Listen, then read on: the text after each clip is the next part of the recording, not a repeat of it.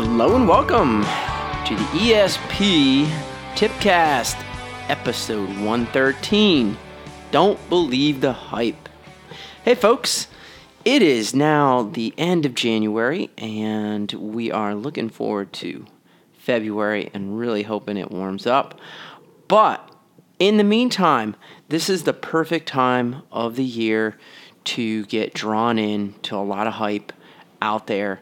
And I was looking at a recent article from VeloNews, and yes, I still read VeloNews, particularly the website. And in this particular case, it was from their training center. And I have to say, for the most part, I've actually found that a lot of the podcasts they put out are actually pretty good.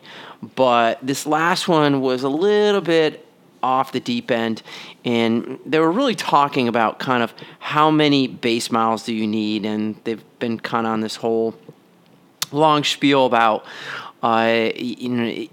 training and in low intensity in zone 2, and there is some basis for that, and I don't want to get back into the whole zone debate.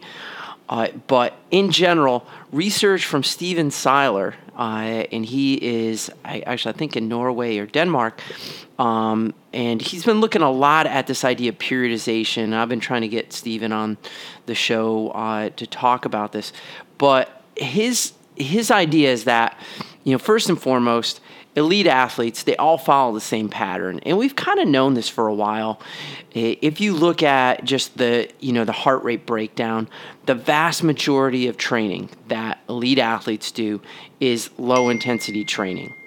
If we look at how much high intensity training, particularly that really high intensity training, they're getting about maybe 10% of their training volume there.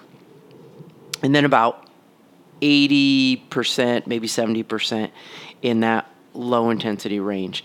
Not surprisingly, you probably figured out that corresponds well to this whole polarized training model where you spend most of your time at low intensity, a little bit of time at high intensity, and not a whole lot in between. Now, that's really kind of put a nail in the coffin, so to speak, of a lot of the threshold training, sweet spot stuff. And I know that there are a lot of coaches out there that still ascribe to that. And again, that in and of itself is kind of a muddy area.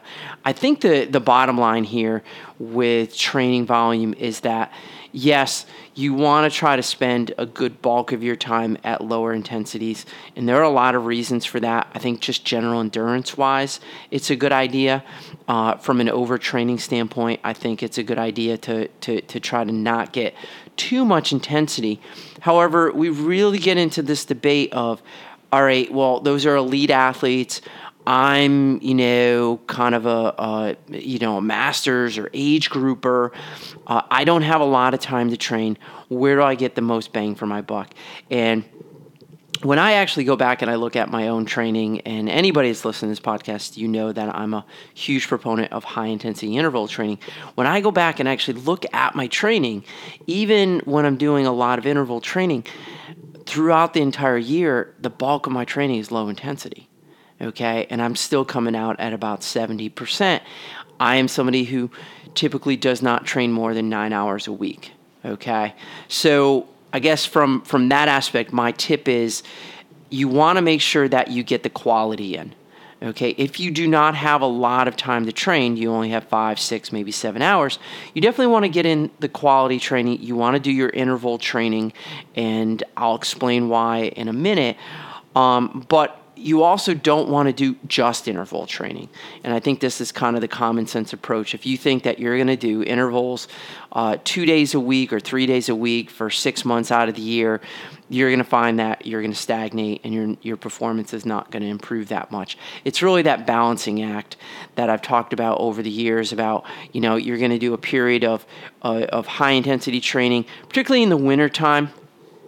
Again, this gets kind of poo-pooed, in the mainstream a lot, wintertime, base miles.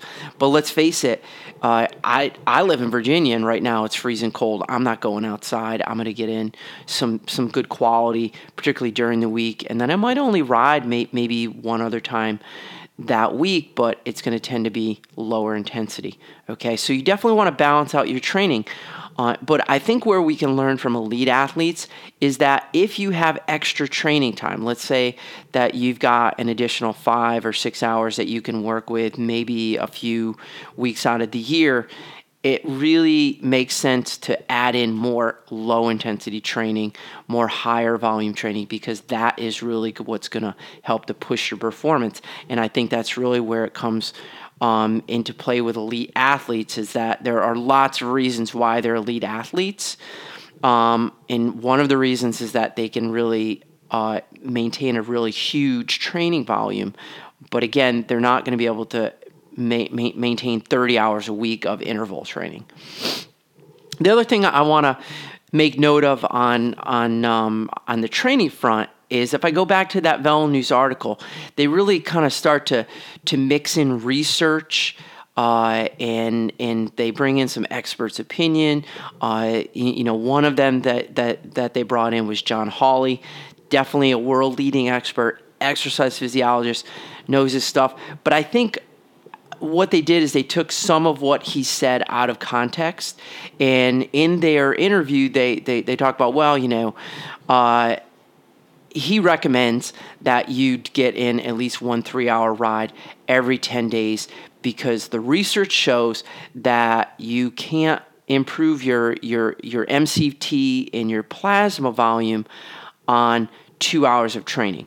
Now, they don't really go into what MCT is, and I'm not going to go into it a lot here. Just suffice it to say, it is one marker of endurance among many. The other thing is the plasma volume thing, I think, is complete bullshit.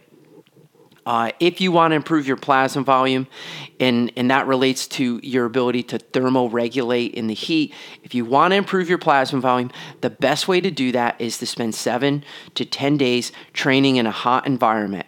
And you can do that right in your living room or your garage or wherever you train. You basically crank up the heat. You might still use a fan, but you're going to increase the heat, or you're going to go someplace where it's really hot. In 7 to 10 days, your plasma volume is going to go up about 15%. That's what the research shows.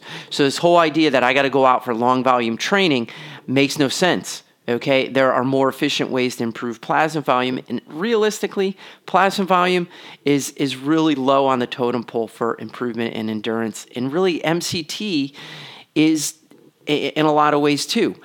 The main thing that we're trying to improve is or increase is mitochondrial production. Okay, the mitochondria, if you remember from high school, is the powerhouse of the cell. How do you increase those? Well, you can do a lot of long endurance training, and that'll increase them.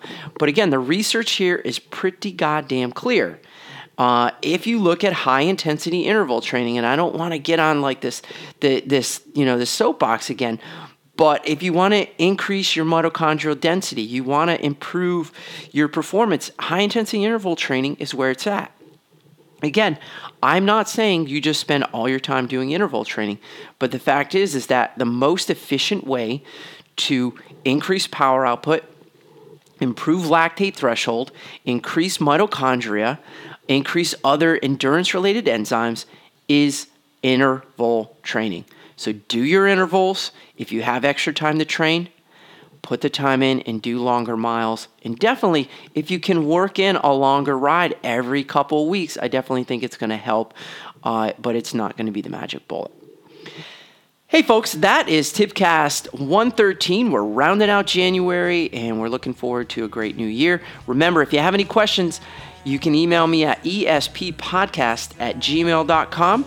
You can also head on over to the website. I hope to be updating the website probably in February, but you can head on over there, www.espanswers.com. And you can like us on Facebook at ESP Podcast, or you can follow us on Twitter at ESP Podcast. Remember, folks, if you're not thinking ahead, you're falling behind. Later. I started floating, but was grounded for